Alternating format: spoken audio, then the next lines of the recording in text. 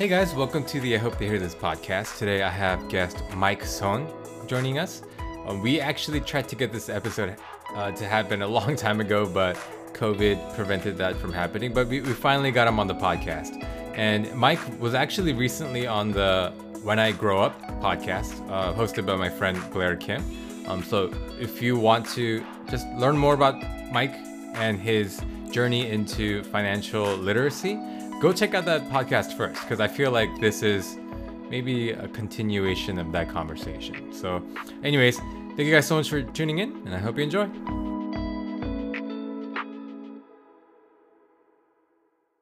Hey Mike, welcome to the podcast. Good to see you. Thanks for coming. Thanks for having me, man. Yeah, no, it's I have to tell the backstory to the listeners. Sure.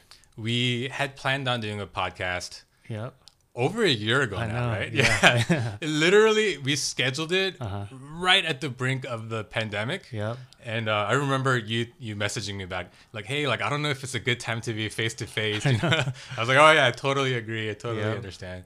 So we said, hey, we'll get back to it once it kind of blows over. Yeah. I think at the time, I don't know about you, at the time I thought that would be like a few months. Same. I was like, I knew it was kind of bad, but I didn't realize. Like, and then it was over a year. Yeah. And to be honest, I did kind of forget about it. Mm-hmm.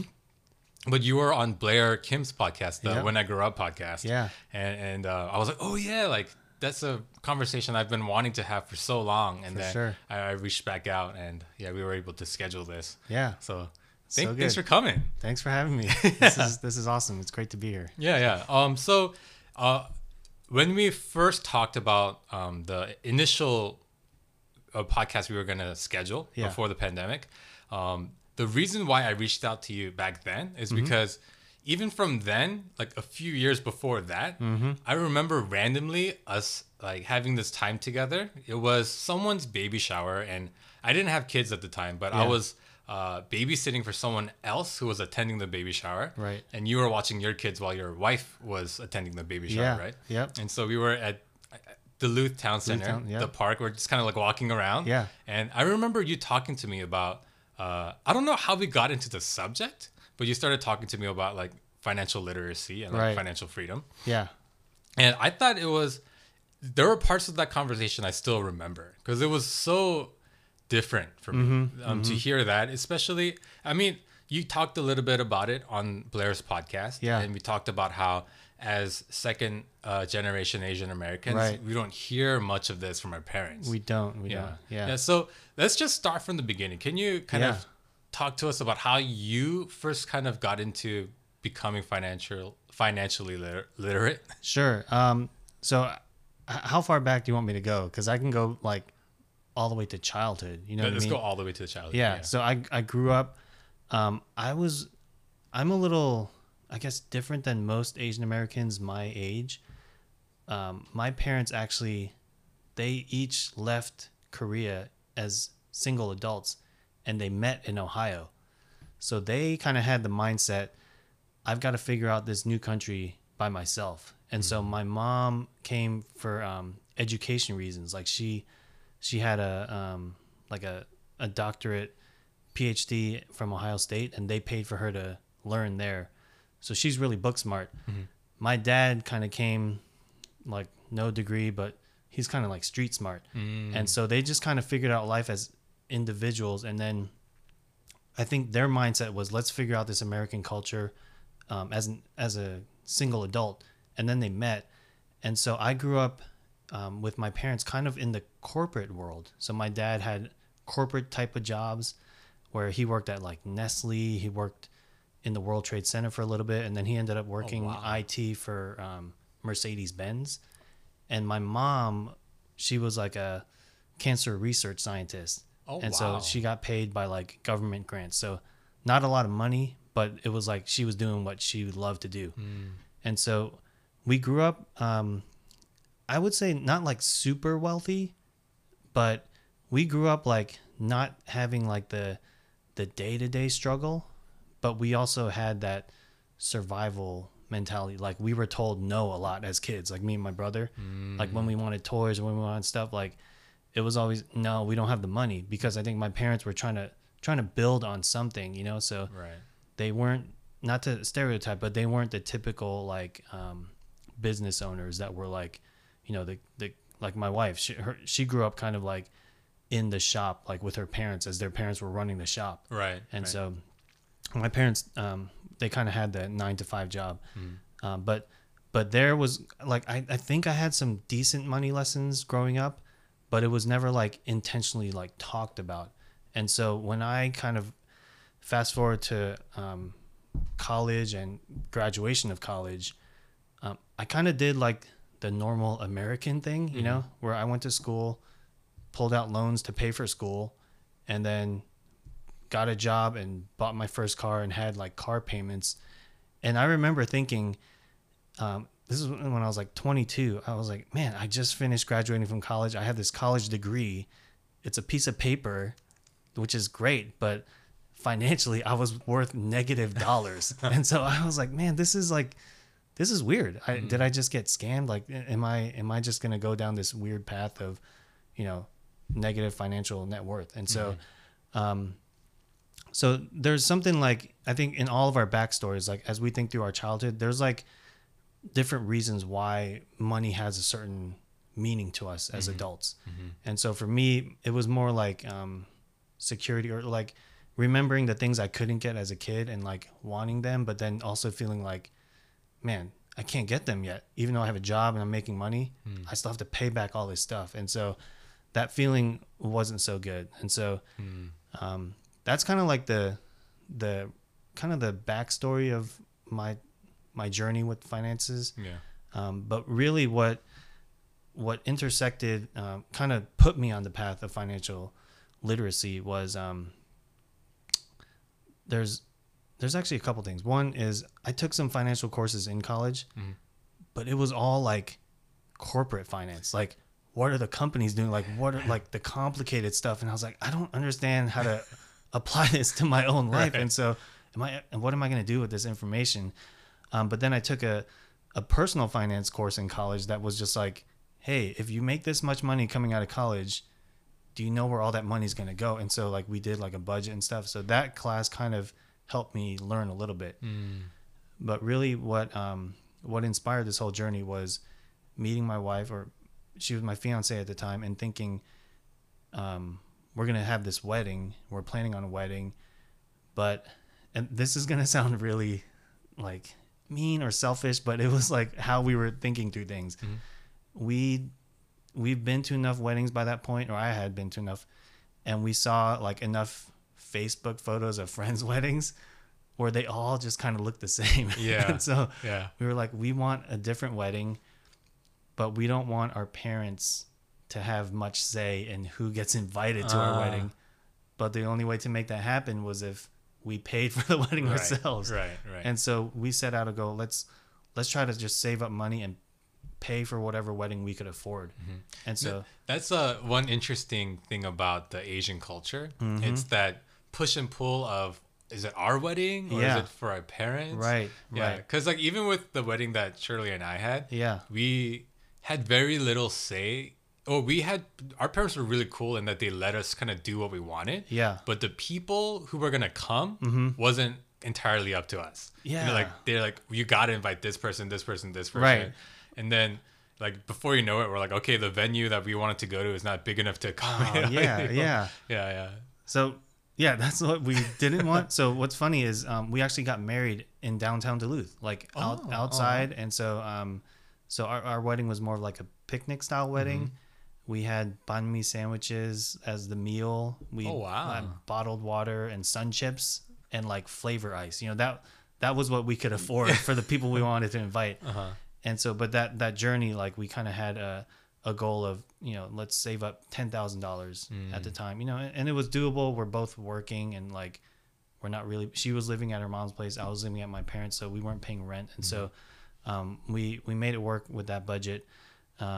And then had some left over to go on a honeymoon. And so, so that kind of got us talking about money.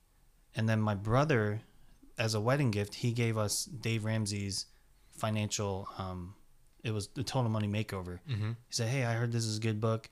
It might help you guys with your money. And I saw the book and I read it in like a couple of hours. Like I flipped through it really fast. Oh, wow. Because I thought it was like super simple and it was a scam. Like I was like, this guy does not know what he's talking about. Because I was looking for like the complicated stuff that I learned in college, and I had just come back. I spent a couple years overseas, and I was like, I want to be like this international business icon, and how's this book going to help me get there? And so I looked at it, I was like, oh, this is nice, whatever. And then like I just put it to the side, you know? And then this is me just kind of like thinking more of myself than I actually was. And then so then we get married, and then we had you know, just a friend of a friend reach out to us and meet with us to talk about like life insurance stuff. And he asked like amazing questions that we had never sat down and like talked about. And then as we researched life insurance on the internet, like Dave Ramsey's name came up again. I was like, hey, I remember this guy. And like the article he wrote, like it made a lot of sense. And so then I was like, wait, let me try reading his book again. And like, and I think I was kind of growing in my faith at the time. And so he kind of looks at money through a spiritual lens and like just a biblical lens. And so the second time I read it, Gene and I, we bought a second copy so that we could read this book together like every night. It was like our nightly Devo. You know, we would just like kind of read it and talk about the concepts. But we were like, let's actually apply this in our lives and see where it takes us. And so that was kind of it was a long story, but it was basically the second reading of Dave Ramsey's book. When I was ready to receive it, that's what kind of like really pushed us onto this journey of financial freedom. Wow. Hey, sorry, going back to the life insurance thing. Yeah. Is that the like term life insurance where the That's what Dave Ramsey recommends for most people. Oh, Yeah. okay. And I'm sure like there are situations where like other kinds of life insurance make sense, but for the most part, like a newly married couple, you know, we ended up getting term life because through our research, we were like, at some point, life insurance is only there to ensure if you pass away, you have something to leave behind.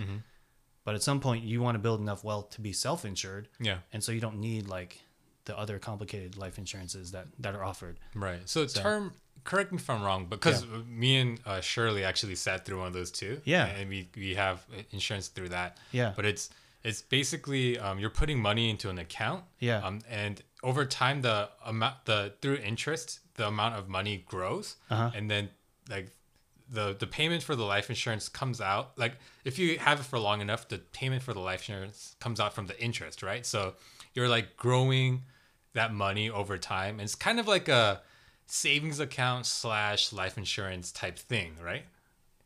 No. No? Okay. No.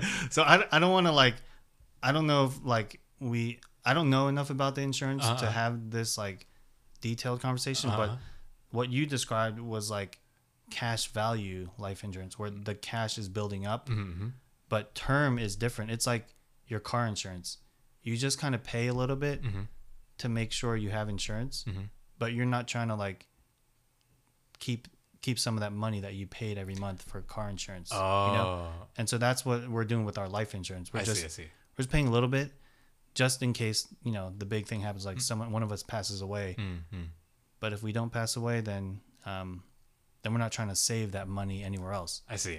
The investments happen separately. And so that's where like, that's kind of the approach we learned about. And, yeah. So okay, sorry. No, because I have the other one. Yeah. And yeah. I mean, for us, it's just, I think I don't really think about money that much. Right. So like Shirley's really good with it. She's like the budgeter and she's in charge of all the finances in our house. Yeah. But for me, I just need something where money just comes out of my account and gets stored somewhere. Yeah. That I'm not thinking about, so that like it like grows. Yeah. So that's why But then when I was when I sat down with the person to talk about that, some of the interesting questions that came to me were like simple things like how much coffee do you buy a week, and then like can you like calculate out how much that actually amounts to in a month? It's like surprisingly a lot. And then like you add on things like do you have a gym membership that you don't use, and like little things. Were subscriptions?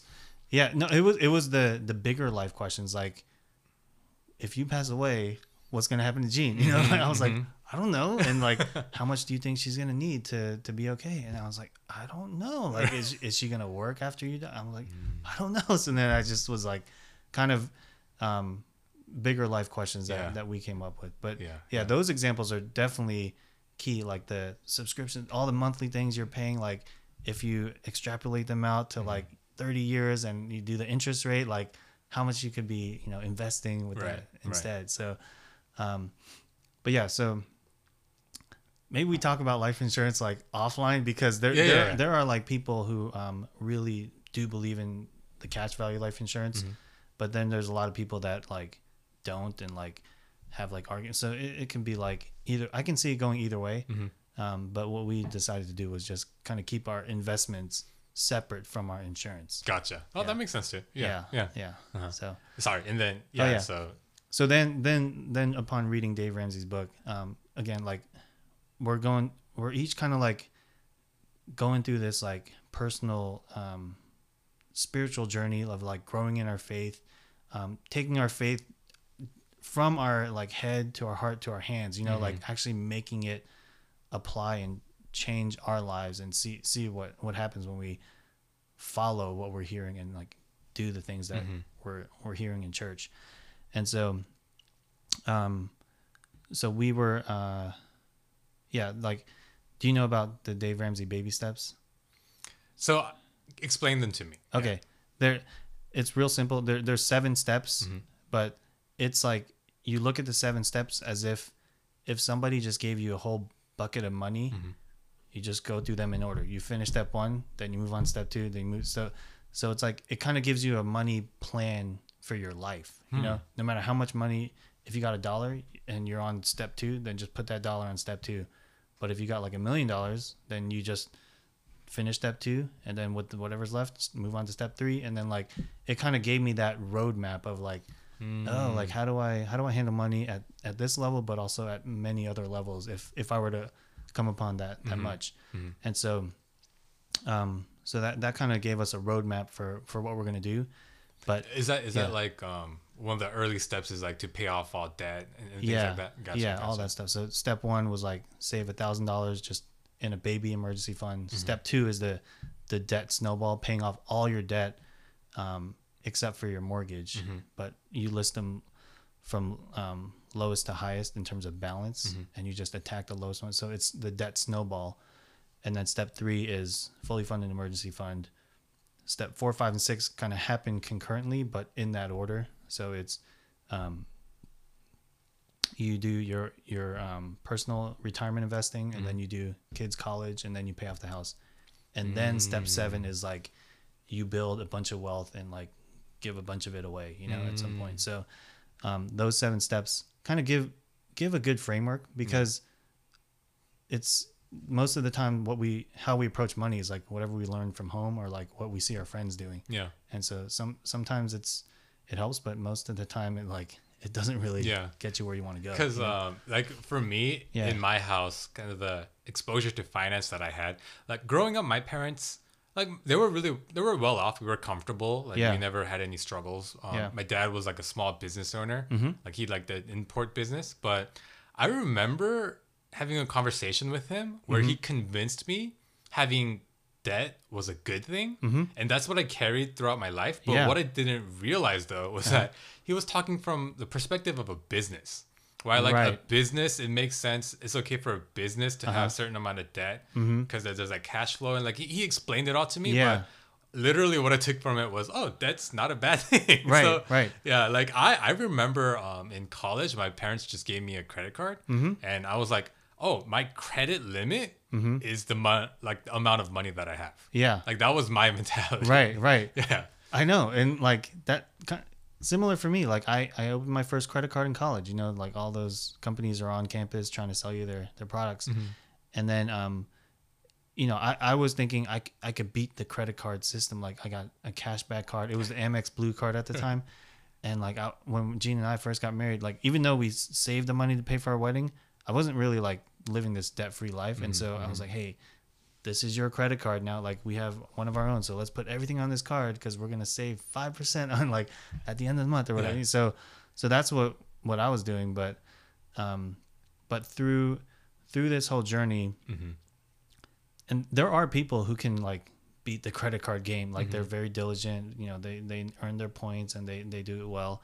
But I kind of thought through like, what story do I want to tell about my credit card usage, and what do I want to teach my kids? Like, do I want to have to explain credit card points to them when we're talking about money and like interest rates, or do I want to explain, hey, you can save your money and then spend the money you saved, and if you want something, you save more and spend that money, and just you get to buy what you can afford. Yeah. And that to me seemed like the better lesson that I am currently teaching my kids. Yeah. So that's awesome. Because I remembered another thing in high school. I remember it was my AP, for whatever reason, my AP US history teacher was telling us how, if you have a credit card, why would you spend your own money? Like when you can spend someone else's money. Right. And so like there is something about the culture, like growing up, where like so many different people were trying to convince us that credit card debt is not a bad thing. I remember like a lot of the people saying, I don't know, this might be true, I think there's some truth to this, but people were like, you need to build credit card debt to like build your credit score. Right. So there's all these things, all these reasons that kind of, because intuitively debt is a bad thing, right? Just the word debt means that you owe someone something, and that's a negative thing. But somewhere along the way, at least for me personally, like there was this lesson of debt is okay, right? Or you need it to survive in this society, And so that could be true if your plan is to borrow more money and pay back, so you can borrow more money and pay that back. Then your credit score will matter. But there's another path that you can take, and that's the path that we were hesitant to take, because we didn't see anybody taking this path of like the debt-free life. But we're like, I think that's the path. But we were looking around like, who else is doing this? And it was hard to find people. But we were like, let's just try this debt-free life. And so in his book, Dave Ramsey's book, one of the stories was about a young married couple who they decided to live in like the apartment garage of some old lady. And so they saved up, they were both working. And so they saved up one of their salaries for like 3 or 4 years, and they paid for their first house in cash. Wow. And when we read that, we were just like, wait a minute, like we currently live in an apartment and our rent is pretty cheap relative to like a house payment. And so what if we just stayed here for as long as it took until we can do that, like save up cash and buy a house. And so that was kind of like the big hairy goal. But we also were like, nobody else is doing this. Like, is this okay to do? Like, are we crazy for doing this? And so, but we just decided like, let's go for it. Let's see. The worst thing that can happen is we have a bunch of money and then we can't pay for the whole house, but we still have like no debt and a ton of money. And so, I'll give some numbers. So we set out $200,000 as like our house payment goal. And this was we decided this around 2010. And so, or maybe 2009, but it was like, that was a number that seemed like for that amount of money at that time in the area we live, we can buy a house that would be like, it would meet our needs, you know? And so, but so this is where my story and Gene's story is a little different. Like I did have the experience of having debt, like the car payment, the student loans and the credit card payments, and like feeling like a slave to the lender, like the Bible says, the borrower slave to the lender. And so, I remember feeling like, oh, I gotta get this debt out of my life at some point. But I didn't realize how much of a drag it was. And so I was toying around with it. Like I would pay some of it back, get to zero, but then like immediately go buy something else, like a new car, and get more debt. Whereas as Gene was like, she never had debt growing up, but she's the spender. And so whatever she got in her paycheck, she would try to spend it all. And so she lived paycheck to paycheck out of like her own choice.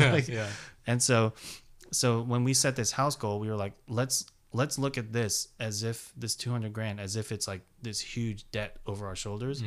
And let's approach that with the mindset of baby step 2, like get rid of all of our debt. So let's go gazelle intense. And Dave is so good at this, like he'll rally people and get them like all fired up.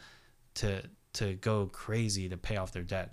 And so we were like, what if we took that mindset, but we had the security of knowing we don't have debt, but we still went crazy to like get to that number as fast as possible. So for us, that meant, even though we didn't have to, that meant like making a lot of different sacrifices. Like what we bought, what we ate, and like the kinds of things we did.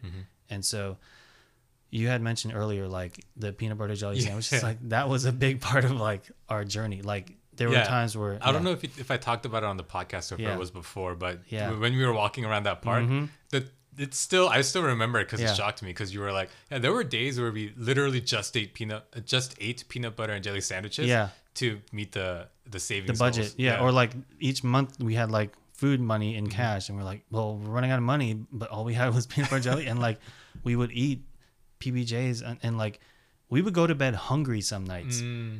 And we'd be like, oh my God, we have like 6 figures in the bank.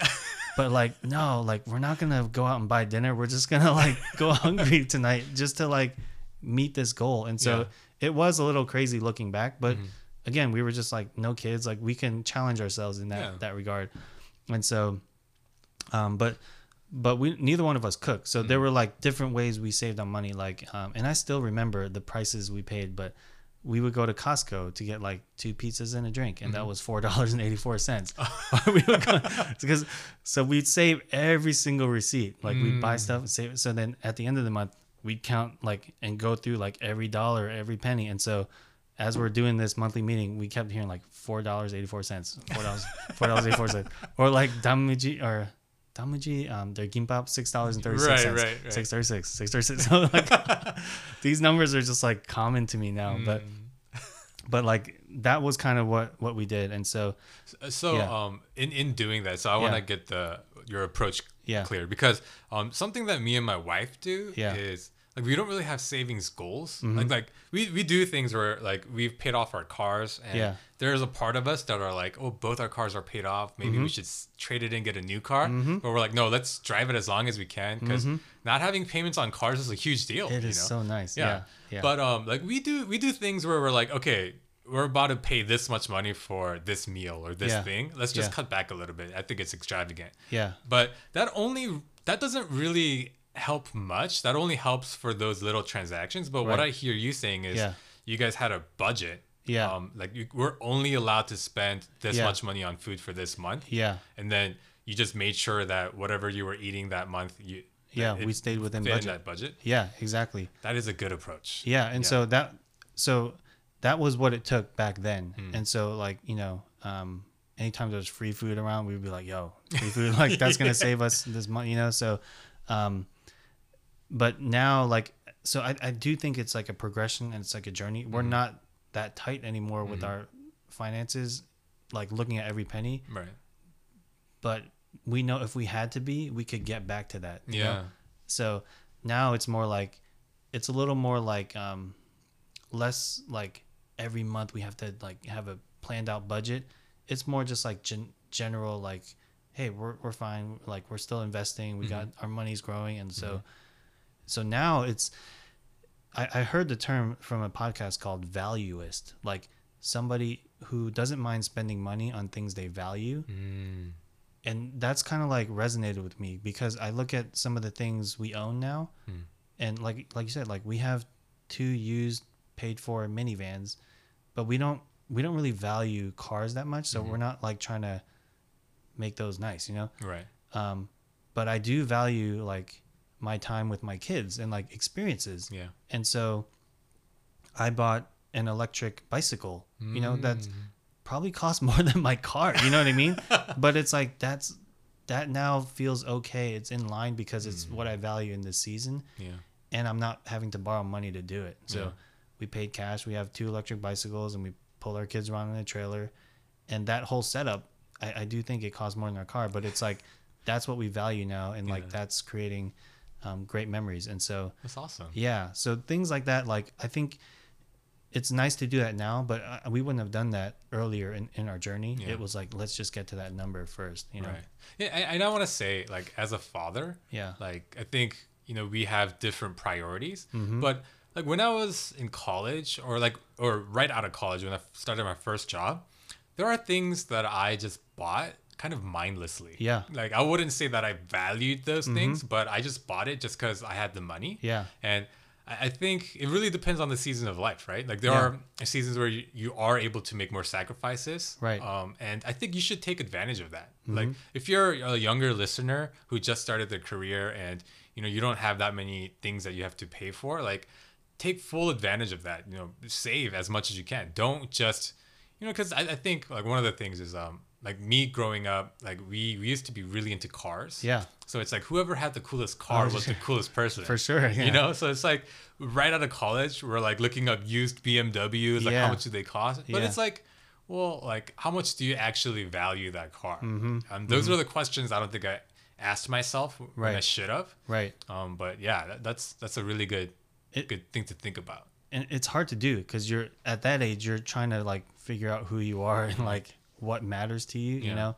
And I don't know, I just remember being like my young 20s and thinking like status mattered and like my possessions mattered. Yeah. But I think the older I'm getting, I'm like, okay, that some of that may matter sometimes, but most of the time, like it doesn't matter at all, you know? So for me and my kids, like we, you know, just having time to spend with them and doing fun stuff, that matters because that leads to like fun conversations and deep conversations where I get to like kind of lead them in a way that I know their hearts, you know, and so that I hope is going to pay dividends in another season for me, you know. But yeah, so that's kind of what I don't know where to go from there, but so we ended up like meeting that goal. So it took about almost 4 years to hit that number. So was that the plan? Did you guys budget out, we're gonna meet the goal in 4 years, or was it you guys just had a budget and you guys tried to keep to it as best as you could? Right. So we did not have like a full like end-to-end timeline, but we noticed certain opportunities, like we just went for it. So like if Jean could get extra hours at work, she would just take it, and like that would be more income. I was able to have my full-time job, and then another client asked me to do some side consulting. So we did like I did extra work, and so there were times where we'd be working a lot of hours, you know, where we didn't have to. And then but then like it's not all like this perfectly linear path, and so there were times where it got really hard, like because Jean, it was hard for her to like, she's the spender. So for me, I got joy just seeing the savings go up, but for her, she's like, this is not fun at all. So we took like a spontaneous Disney cruise, you know, just to get that like out of our system, you know. So that set us back a little bit. But then I think a big part of like why that season mattered so much was because we had to make some tough choices like with our social lives. And so I think if we had to do it all over again, we would have done it a little bit differently, because we were so intense with this journey. Like if our friends weren't along for the ride with us, we just, I don't know. I feel a little bad, but we were like, we just can't make the time for that right now. But I think in hindsight, we could have done a better job, like trying to rally them or like cast more vision and like maybe get more people on board with what we were doing. But on the flip side of that, because we didn't have like as many close peer friends, we still wanted to like do something with the extra time we had. And so we said yes to volunteering in student ministry. And that was a tough yes for us. Now it's like, man, that's a huge part of our lives now. But back then it was like, Jean was a 7th grade science teacher. So the last thing she wanted to do with her free time was hang out with students, you know? And like, I was like, no, but this is cool. Like you should meet these high school students, and like, they're different. Like you can like actually talk to them and relate. So, so we said yes to leading at KCPC and being Bible study teachers, partly because we wanted something to do with our time, but also because we were like, well, these kids are in high school. They don't have a lot of money either, but they know how to have fun. And so we'll have fun like leading them, and, you know, let's try it. And so that ended up being like one of the best decisions of our lives. That's awesome. Let's get back to that. But I wanted to ask you about when you say like socially there's an impact, is it like your friends wanted to do something that cost Yeah. X amount of money, but you guys weren't willing to Yeah. pay that. Yeah. Okay. It was always like going out to eat or going to bowl or do like stuff that always seemed to cost money, you Yeah. know? But we were just like, man, it's fun and we can do it sometimes, but it can't be like the only time we're hanging out is like when we're spending money like Right, that, you know, right. at that level, because we had different goals for ourselves. And Right. so, It is Yeah. weird. That is the culture that seems like whenever we hang out with people, there needs Mm-hmm. to be some sort of money spent. yeah. Yeah. But it's like, I wonder why we don't think about the alternative, like where we're just like, hey, let's just go to a park and just chill. Right. We don't have to spend any money if you do that. Right. Yeah. That's interesting. Yeah. And Yeah. sorry, another question, just Yeah. to get really practical, Yeah. because you said the way that you guys save the money is so you allotted certain amount of money to different buckets. Is that how it worked? Yeah. Yeah. So like X amount of money for utilities, X amount Yeah. of money for food, X amount of money for clothes. Yeah, so there's what Dave calls the envelope system. We use jars instead, so we can like see the cash, but it's basically the like food, and food is the big one. If you can control where your food spending is going, that's what you really have control over. And then things like we did cash for gas for a little. That was okay, but it was like we have to drive at some point, so it wasn't easy to control. Yeah. But clothes for sure was definitely one that we can control. And then entertainment, but entertainment a lot of times was eating out, you know? So Right. those were the categories that you have some control over as you're trying to spend cash. The other things like utilities, like those, you can't, I mean, it was harder to control. They're you more know? fixed. Yeah, Right. they're more fixed. And so in our apartment, we had a cash, and this was like part of like us being more like secure and trusting students. But we had students coming to our apartment all the time, and we just had like jars of cash on our counter. Wow. Wow. But they were labeled like food, entertainment, and gas or clothes, you know. And so, but they knew like that was our plan, and they Right. got to see us living our lives like and having some money in there and That's awesome. sometimes no money in there. Yeah. Wow. So I think you kind of answered it, but for someone who is interested in doing this, Yeah. where would you tell them to focus their like attention on in terms of their spending to cut the most amount of unnecessary spending possible? Would Yeah. it be food and entertainment? Yeah. Food and entertainment. And then like, but part of that is the, like subscriptions, like all the like little knickknack things, Yeah. which feel like needs, but are really wants. Like try to get them out of your life first. Yeah. So like cable, like a cell phone, you probably need that, you know, that nowadays is need, but, you know, like maybe your internet bill, I don't know. Like it depends on how intense you want to get. Yeah. But I mean, like you can adjust the speed. I think people Yeah. tend to go for the highest speed without really realizing how much is appropriate for them. right. So there's little things there, but I would say, you know, if you're just starting out, like the bigger decisions you have to make up front are like, where are you going to live? Like your housing costs, you know, do you have to own a home or can you like rent and buddy up or roommate with people? And your car, like housing and transportation, those are like even bigger than food, I think. Like if you can knock those out or have a good approach that kind of gets you what you need, but is not extravagant, then you can start to make some progress. But that's hard to do now, you know, like Right. rent prices are high. So it's like if all your whole paycheck is getting eaten up by like housing and transportation, then there's not a lot of wiggle room, you know? Right. But I do want to tell this to kind of the younger people who like started their careers. Yeah. There's no shame in living with your parents if there's space there. Yeah. Right. I think especially for Asian Americans, Yeah. like it's like kind of normal for us. But even if you're not Asian American, you know, like why burn the money like just because you want to leave the house? Like just endure it for a few years and save that money. I remember there was a moment in my career where I rented out like this little studio apartment Yeah. just to have my own place. Like Yeah. my parents' house was more than big enough for us. Like the whole upstairs was basically my space. Like there was no reason for me to have done that, but I did that.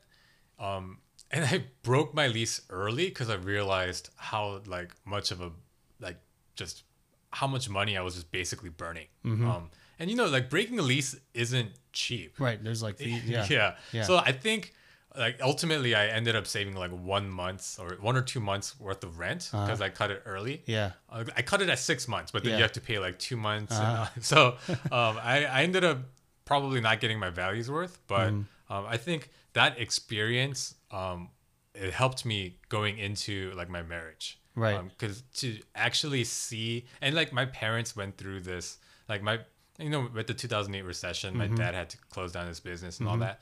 So like knowing that there was no safety net of my parents' money and just my money, like seeing it like moving up and down like that, I think it was a big life lesson for me. Yeah. But like people, like there are, you guys listening, you guys don't have to even go through that. Just like there's no shame, nothing wrong with living with your parents. Right. Save up, especially in this housing market. Yeah. Yeah, I did it like in 2000 when I came back from overseas. I just moved in with my parents for a little bit. My wife lived with her mom, like just starting out her career, and so definitely no shame in that. But if you are gonna move out, like I do think you do want to take a look at finding a roommate or something. That's what I did coming out of college. I rented it was a $700 a month like attic of a like a townhouse, but it was like it was kind of in the ghetto. Now that I look back, I'm like, I think I was like in the not so safe neighborhood. And this was like, it was just like kind of like a dump. Like literally the back window faced a dump of a restaurant. And so, but it was like, that's what I wanted to pay. I was like, I don't want to pay more than, you know, so my share was like 400 or something. So like, and my roommate was 300, but yeah, those were the kinds of decisions that kind of like were ingrained in me from that college class. Like when I learned about like rent and car payments. So, but yeah, so if you're just starting out, it's like, take a look at housing and transportation first, and then look at food. So that's on the expense side, but then you also want to look at the income side. Like, how do I generate more income? Can I do a side hustle, or can I just take on more opportunities at work and increase my pay? And so, can I negotiate my salary? These are conversations that, sometimes we don't get trained on how to do as Asian Americans, but there's ways you can like, or can I find another opportunity with another company and get a pay bump? So that all is part of my journey as well. And so, you know, that one interesting thing, I've been wanting to talk about this on the podcast. This is a perfect opportunity to do so. You know how it's taboo to talk about your salary? Yeah. I think, like, what do you think about talking about your salary with your coworkers? Because I feel like that gives you so much leverage to negotiate your pay. Like, at my work, I have no idea what all my coworkers get paid. Right. So like, they might be getting paid like $10,000 more than me for doing the same job. And because I don't have that information, I can't negotiate my salary. Right. So, I mean, I don't know what other people think, but I am a big proponent of like normalize talking about your salary, at least with your coworkers who are doing the same work. So that you guys can give each other information so that you can negotiate better. Yeah. I don't see why not. I mean, it's a matter of trust too, you know, because that's like kind of like you got to build alliances if you're going to have those conversations. True. Yeah. You know? So I think, I think it's a good idea. And I think, you know, it's something that I think as you go up in certain levels of leadership, you're going to know more of this information. And then, but at some point, and this is like an evolution, but at some point, like the salary growth stops becoming a motivator, you know, like you look for like other things that are great about your job, and you make sure you keep those things, you know? Yeah. And so, especially if you're making more than you need, more money is not going to motivate or like help much. So it's like, do I have my autonomy? Can I like work on things that I want to work on and say no to everything else? And so those types of things, like they matter, like as you progress, I think in your career. But you work from home as well, right? I work from home. Yeah. That was a big motivating factor for me. Yeah. Like just the fact that I'm able to work from home changed my life. Yeah. So that was a big thing. Like if I were to ever leave my company, it would have to be to a place that let me work from home as well. Right. Yeah. Right. And then like think about the things like how much PTO you're getting, or like the projects you're working on, the people you're working with. Like if the more say you get in that, then the salary, as long as you're getting enough, you're like, that's fine. I make that much, but my job is really fun, or like it gives me a sense of purpose, and then I get to be with my family, you know, at the end of the day. So something this was an article, it was several years ago, so Yeah. I don't know if it still stands true, but the article, it was really interesting because it said that for a family of four, a household of four, Yeah. if the family income is $75,000, right, anything above that is minimal like the marginal increase, the marginal benefit, increase in like happiness. Yeah. So like if you're making $75,000 in a household of four, yeah, then like making more money is gonna be really like, it's the return of happiness is Yeah. gonna be very minimal. yeah. I thought that was really interesting. I think so too. Yeah, But like, yeah, I mean, I think about like my career progression, like Yeah. when I probably make double what I started to make way back in the day. Yeah. But like, I think about like happiness. I mean, Yeah. the happiest moments were like when I got married, when I had my kid. Like it Yeah. wasn't when I got my raises. Or Right, like, right. Yeah. I mean, there was certain amount of freedom that came Yeah. with it, but then now it's just like, yeah. yeah. I think that's such good perspective, because I remember like thinking, I came out of college, I'll give some numbers, but like most of my friends were engineers and they were making like 50, 60, 70,000 a year, like just coming out of college. And I was making under 40. I was like, dang it. Like, I'm like, I feel like I'm behind, you know, but we talked about salaries with those friends, you know, that you're friends with in college. And Yeah. then I remember thinking, man, if I could just make like $45,000 or $50,000, like I'd be set for life, you know? Right. But I think there's something in that, me repeating that to myself and like framing that as my like okay baseline, that it helps me to this point, because I still think that like right now, like as long as we can make about $40,000 and like have health insurance, we're fine. Like Yeah. we got like, especially with no mortgage and no car payments, that money can go a really long way. Like, and so yeah, like you said, like you make a lot more than you started at Yeah. that age, but now I'm like, my baseline is like, can this job pay me like $40,000 a year? All right, then maybe I can do it, you know? See, So and I think that's Yeah. great. Having that, if you Yeah. don't have that baseline, yeah, then your like satisfactory level moves with your salary. yeah, it's Like, a moving target. Yep. Yeah. So like unless you have that baseline, Yeah. like I think that having that baseline is gonna help you so much more in like savings and stuff like Right, that. right. But like I honestly, I didn't really have a baseline. I do now. Yeah. But I didn't before, and it was just like, oh, whenever I got a raise, I was like, okay, then I can afford to buy this much more stuff. Right. So like it Right. just, I wasn't saving more money. I was Yeah. just spending more money. Yeah, And like yeah. it's much easier to spend more money than to suddenly have to spend less money. Right. You know what I mean? Yeah. So yeah, having that baseline, that's such a important thing. Yeah. Yeah. Yeah. And so I wanted to ask about the investment side of Yeah. things. So you said the steps were save $1,000 Yeah. like emergency fund. It's like is that? just a starter emergency fund. Like before you try to pay off debt, you just need a little bit of cash on the side just in case some like random emergency happens, car tires or something, you know, like Yeah. so just have $1,000 in cash. Some people, like when we did it, we had like $2,000. So nothing huge, like not like $5,000-$10,000, just like enough to cover the little emergencies, but not so Something much reasonable. that and not so much that it's going to stop you from moving on to the next step. Right. And so- then the next step is to pay off debt, starting Yeah. with the smallest. Yeah. And then you said the mortgage isn't included in that, right? Right. So okay. like credit cards, car payments, hospital bills, student loans, those all go in that second step. And this is where there's some debate, you know, do you do lowest balance first or do you do highest interest rate first? Oh, right. You know, because like mathematically you want to pay off the highest interest rate. But I think the Dave Ramsey approach is like, if we were just doing math, you wouldn't be in this financial position anyway. So like, stop trying to math your way out of it. Like follow the steps. Like the behavior is what matters most. So like, if you can knock off that little debt, then you start to build momentum and like that'll override the math in terms of like your actual behaviors. And Yeah. So And I think there's a psychological backing Yeah. to that. Like when you check off something on a to-do list, there's like a release of dopamine that makes you Yeah, feel good. yeah. So I'm sure it's like the same concept. When you pay off a credit card. Right. Like there's that check. Yeah. And then you're like, it feels good to do that. So like it gives you more momentum to go forward. Yeah. So yeah, I can see that. Yeah. Yep. And so while you're doing that, you're paying minimum balances on everything, but then any extra money, you're attacking that smallest one. Yeah. Gotcha. And so that's where like I just picture the bucket of money all the time. Like, okay, just line it up in order, and like wherever that bucket, whatever you have in your bucket, start putting it at the next thing on that list. And so once you get to baby step 2 and you knock out all your debt, then the next thing in the line is baby step 3, where you, by this point, you should pretty much know like how much it costs per month to keep your life going the way it is, you know?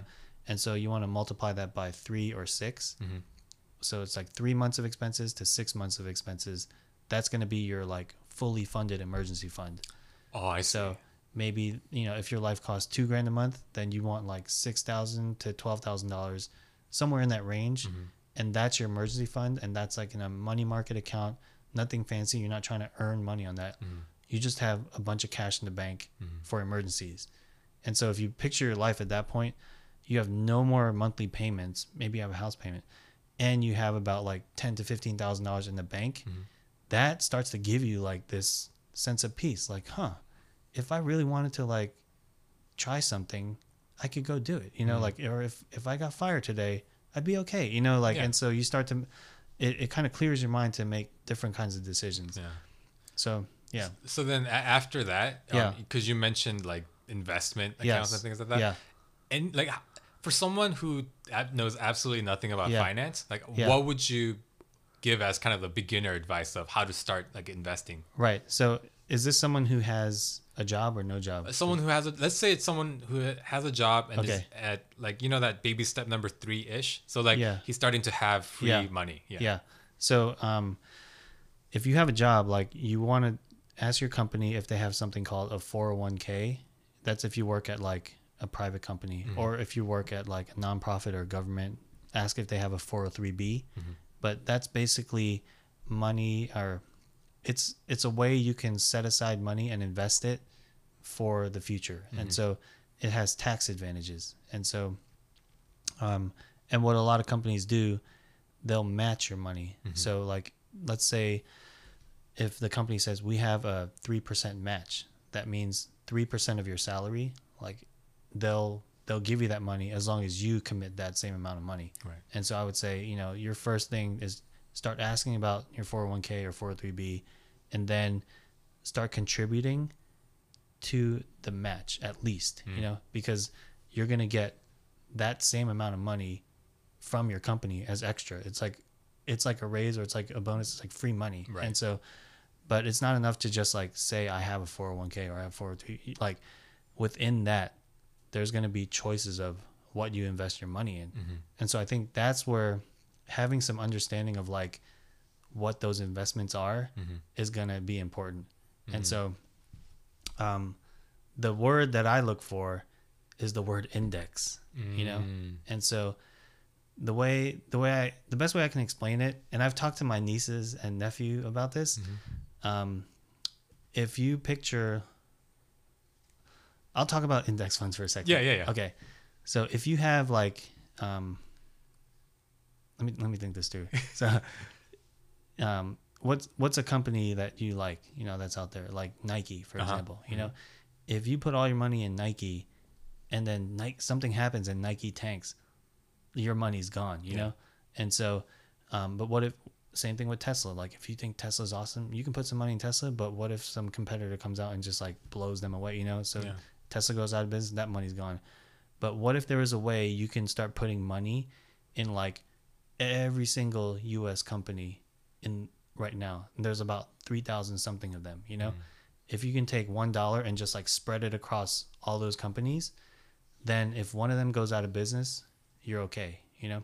Like there's impact to that $1, but Right. all the other dollars are fine. Yeah. But I used to think, well, what if they all go out of business? You know, like I would think, because I'm more risk averse. Like I don't want to like risk my money. But then I heard it explained. I was like, oh my gosh, this is what's happening right now. So the stock market is naturally going to increase.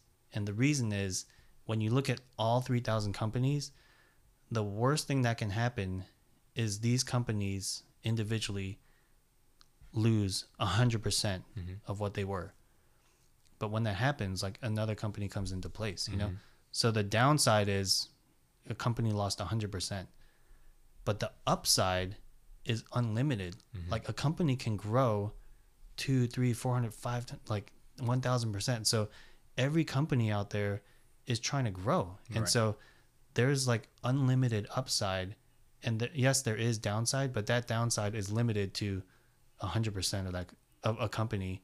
Whereas the upside is like infinite. Yeah. And that's why, like, as some companies do go out of business, new companies emerge and they're all trying to grow and they're all trying to, so it's like a self-cleansing process where the bad ones go away. And yeah, your money might go down sometimes, but the general force of the market is for these companies to grow.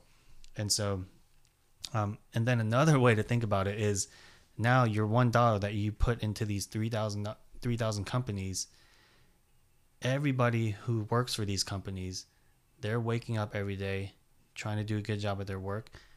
And now they're trying to make you money, you know? So like you've now become an owner of like millions of people, like in their work, you know, myself included, because I'm doing the same thing. So it's like this interesting thing. Like when you look at an index fund, what the word index means is it's just trying to like maintain that list of companies or that set. So there's like something called the total stock market index fund. And it's just an index of all the US stocks. It's not trying to do better than anything. It's not trying to time anything. It's just you get to own all the stocks. Yeah. And over time, that should grow. Yeah.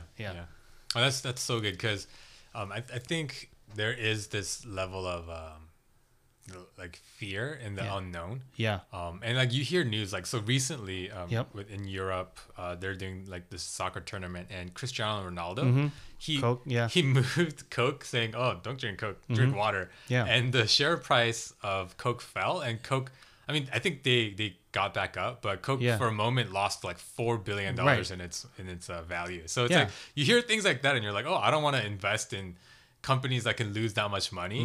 But you're right, with indexes there's very low risk and you can see steady growth. And like all things, I guess we have to say with all things, high risk, high reward, right? So there are like, if you want to make a lot of money really fast and you know what you're doing, you can invest in stock, but like I don't think you should be doing that with your savings. That should be money you're willing to lose, right? So that's why like in baby step 4, it's like more you're investing like for the long term. This is like 10, 20, 30 years out. So as long as you're doing some of that, then if you have extra money and you want to try like timing the market or doing like GameStop or like the meme stocks, you know, then you can do that. Yeah. But as long as you know like that money is not there, it's not there for the intent of your retirement, you know? Yeah. And so, but those are the things that make the good stories, you know, like GameStop and like AMC and all that $1 million overnight. Yeah. But in terms of like investing, I don't know. I just like the slow and steady approach because over time I've seen it. Like I've seen it in my own accounts. Like I'm like, that's a lot now. Yeah. Like that wasn't that big like a few years ago, but now like with the compound interest, it's growing. So I mean, there's so many things like with 401k. There's like 401k Roth. Like there's like different tax advantages of that. So I think you guys should, for sure, if you're working and you don't know if your company offers 401k or not, you definitely need to check it out. Yeah. And like what Mike was saying, you got to max it out. So my company, what they do is they match 1% for every 2% that I contribute, up to 3%. Yeah. So I contribute 6% of your salary, so that I can maximize on how much the company will give me. Yeah. And you know that's free money, and like it helps incentivize me in my savings because like I have to put in 6% to get the 3% back. Yeah, exactly. And it's and you know like even if like with the whole index talk, that can seem a little intimidating, but most companies, like if you like talk to whoever the 401k provider is, like there are advisors who can, like, based on the level of risk you're comfortable with, they can kind of help you set it out. Yeah. Like, so I always do mine I'm like risk adverse like you. Yeah. So I tend to do like the index funds. Like Yeah. I invest in like the S&P 500. Yeah, yeah, S&P 500. Yeah, Yeah, that's yeah, basically the 500 like big companies. Yep. So it's like, yeah, you can't really lose. I mean, of course, it can go up and down, but if you look at the trajectory of these things over like 10, 20 years, they're Yeah. always upward trending. right. So those are kind of really just basic things I Yeah. think people can look at. Yeah. And kind of just start saving. Like, don't let your money just sit there under your mattress. Right. Because inflation is gonna get you. Exactly, Yeah. exactly. And so yeah, that's like inflation's definitely a factor that you want to think about in 30 years from now.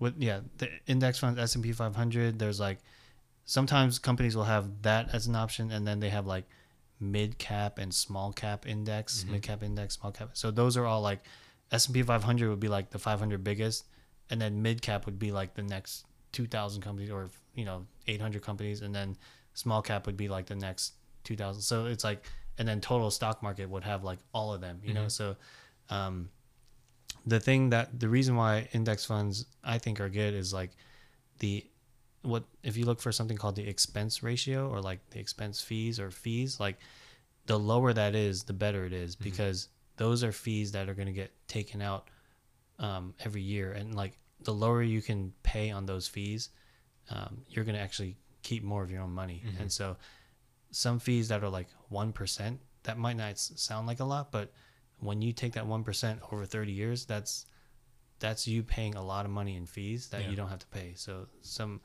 like a fee that's like reasonably low, like there are some 0% fees, which are awesome, but like anything that's like 0.05 or 0.1, that's kind of like what I look at when I'm looking at my selection of funds. And so Yeah, and I want to throw this out there. Yeah. If you're like self-employed, or if your company doesn't offer any of these things, you should look into IRAs, individual retirement accounts.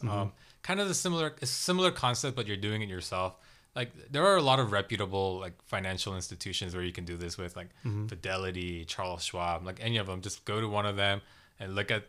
It's basically the same thing. You can choose to invest money tax free from your income, or like if you do Roth, then it'll be taxed and it won't be taxed later.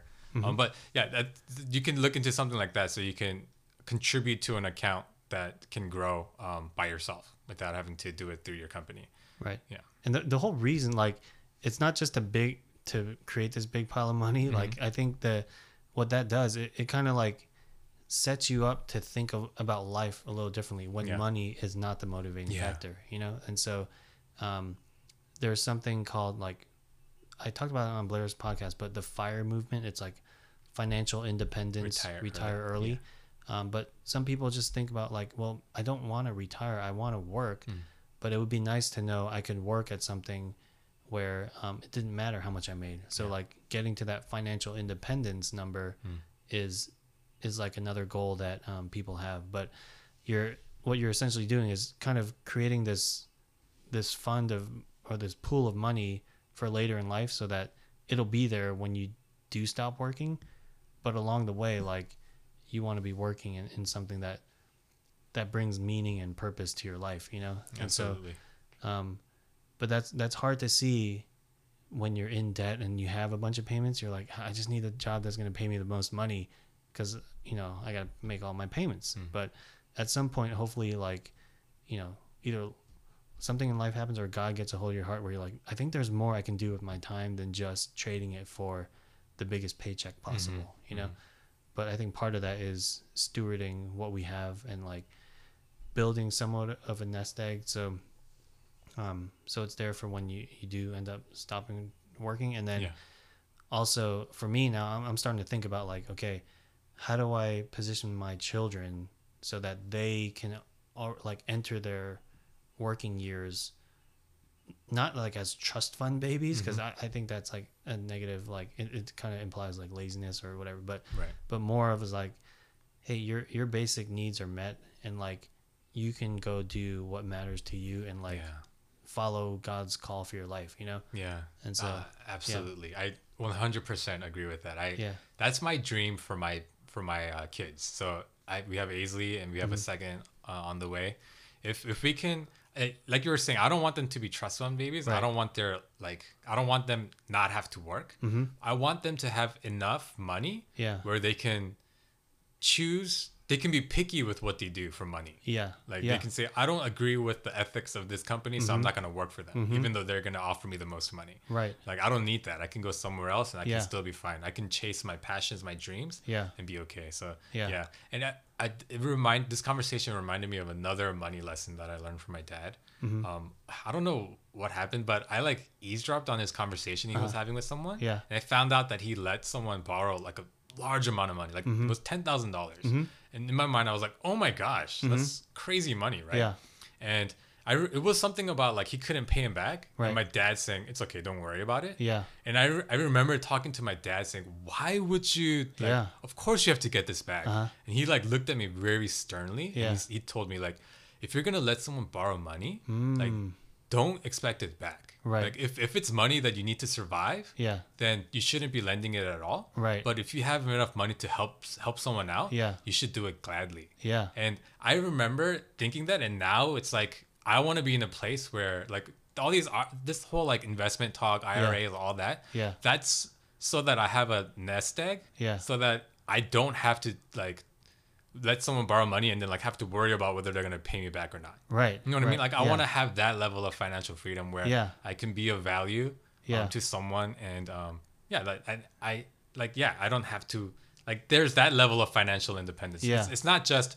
I don't think financial independence is I get to do whatever I want, but it's also like I can be more of a joyful giver, like Yeah. without having to Yeah. like break the bank. Yeah, I think your dad is like super wise. Like that's so cool that he did that. Yeah. I think like, I think maybe he knew going in like this is really gonna be a gift. I'm probably not gonna see this money. Yeah. But maybe like maybe when you were a kid you just saw it as like you gotta get it back, you know. But yeah. I do think like that's definitely a healthy approach to money because otherwise when you create the debtor relationship with money, it can ruin a lot of things, especially with people you know. So if somebody has a need and you can give and meet that need, then you look at it as like a gift, you know, without the expectation of getting it back. Yeah, So, I think the messaging got a little confused because of the whole like debt is a good thing. So I was like, oh, like is this like debt is a good thing too? It's all straightened out now. Yeah, But yeah. like I think I do agree. I think my dad knew going into it that he probably wouldn't see that money. yeah. But man, what a like for my dad who was doing well, Yeah. it's like I can just give it away. But for the person receiving it, like who like when they if it was money that they really needed to like get them out of a hole or to like to alleviate some of like burdens and stress in their lives, like what a gift, right? Yeah. So it's like I really look up to my dad in that sense because I mean I look up to him just overall, but Right. that was a moment of like wow, like this is definitely a lesson I want to pass down to my kids as well. Yeah. And so it's like, to me, I'm hearing you talk and it's like, it's the reminder like more is caught than taught, you know. He didn't sit you down and say, David, I'm about to give this guy like this, like you just saw him do it. And that was like the nature of his life. And so as you're, there's going to be lessons you can like sit and talk to your kids about, but a lot of it, they're just going to pick up on like what you're actually doing, you know? And so that's cool that you got to witness and experience like his actions and him doing that. So, yeah. And I know Shirley too, she saw like her dad is like super giving as well.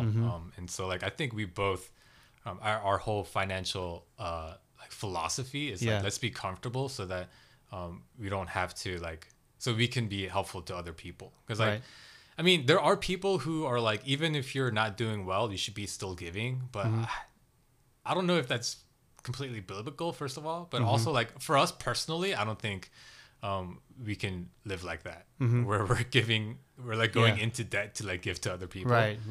Yeah. So it could feel like manipulation or it could just feel like, you know, you kind of have to get your house in order to like actually help somebody else. And so I know what you mean. Yeah. Well, oh wow, we're at the hour mark. Any last thoughts? Well, who am I speaking to? Because I have a lot of thoughts. Anybody and everybody. You can address anybody, everybody. So I think that what we talked about earlier, like money is taboo. I think that it's taboo for most people, but there are people out there that it's not taboo for, and like listen and learn from those people, because that's kind of what I'm still doing, you know, like at this point in my financial journey, there's other goals I want to hit, and I'm like, okay, who's out there like talking about this stuff? And so I'm still learning, I'm still reading, and I'm still growing and learning, like, okay, what does it mean to be a good steward and like at this level of wealth, you know? How do I make sure like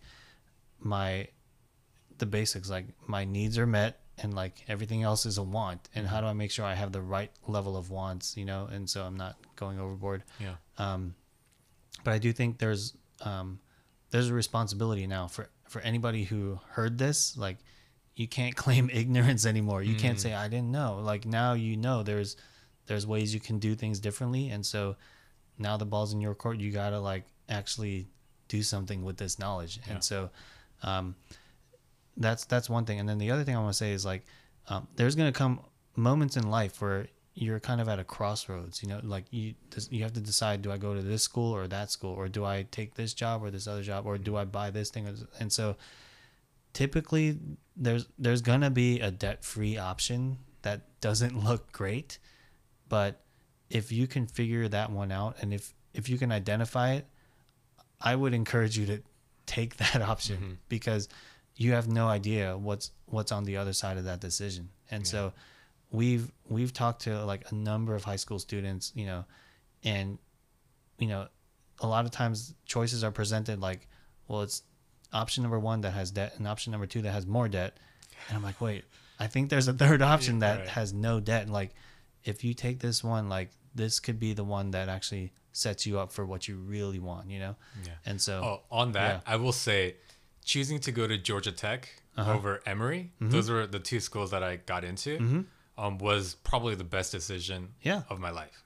If I would still be in debt if I went to Emory, because it's way more expensive. But Georgia Tech, I actually went to basically for free, because there was the Hope Scholarship, in-state tuition. And it was a great decision. And not having student loans, both me and my wife, has given us so many options as a married couple. And so it's like, you're rare, you know, like to be in this position.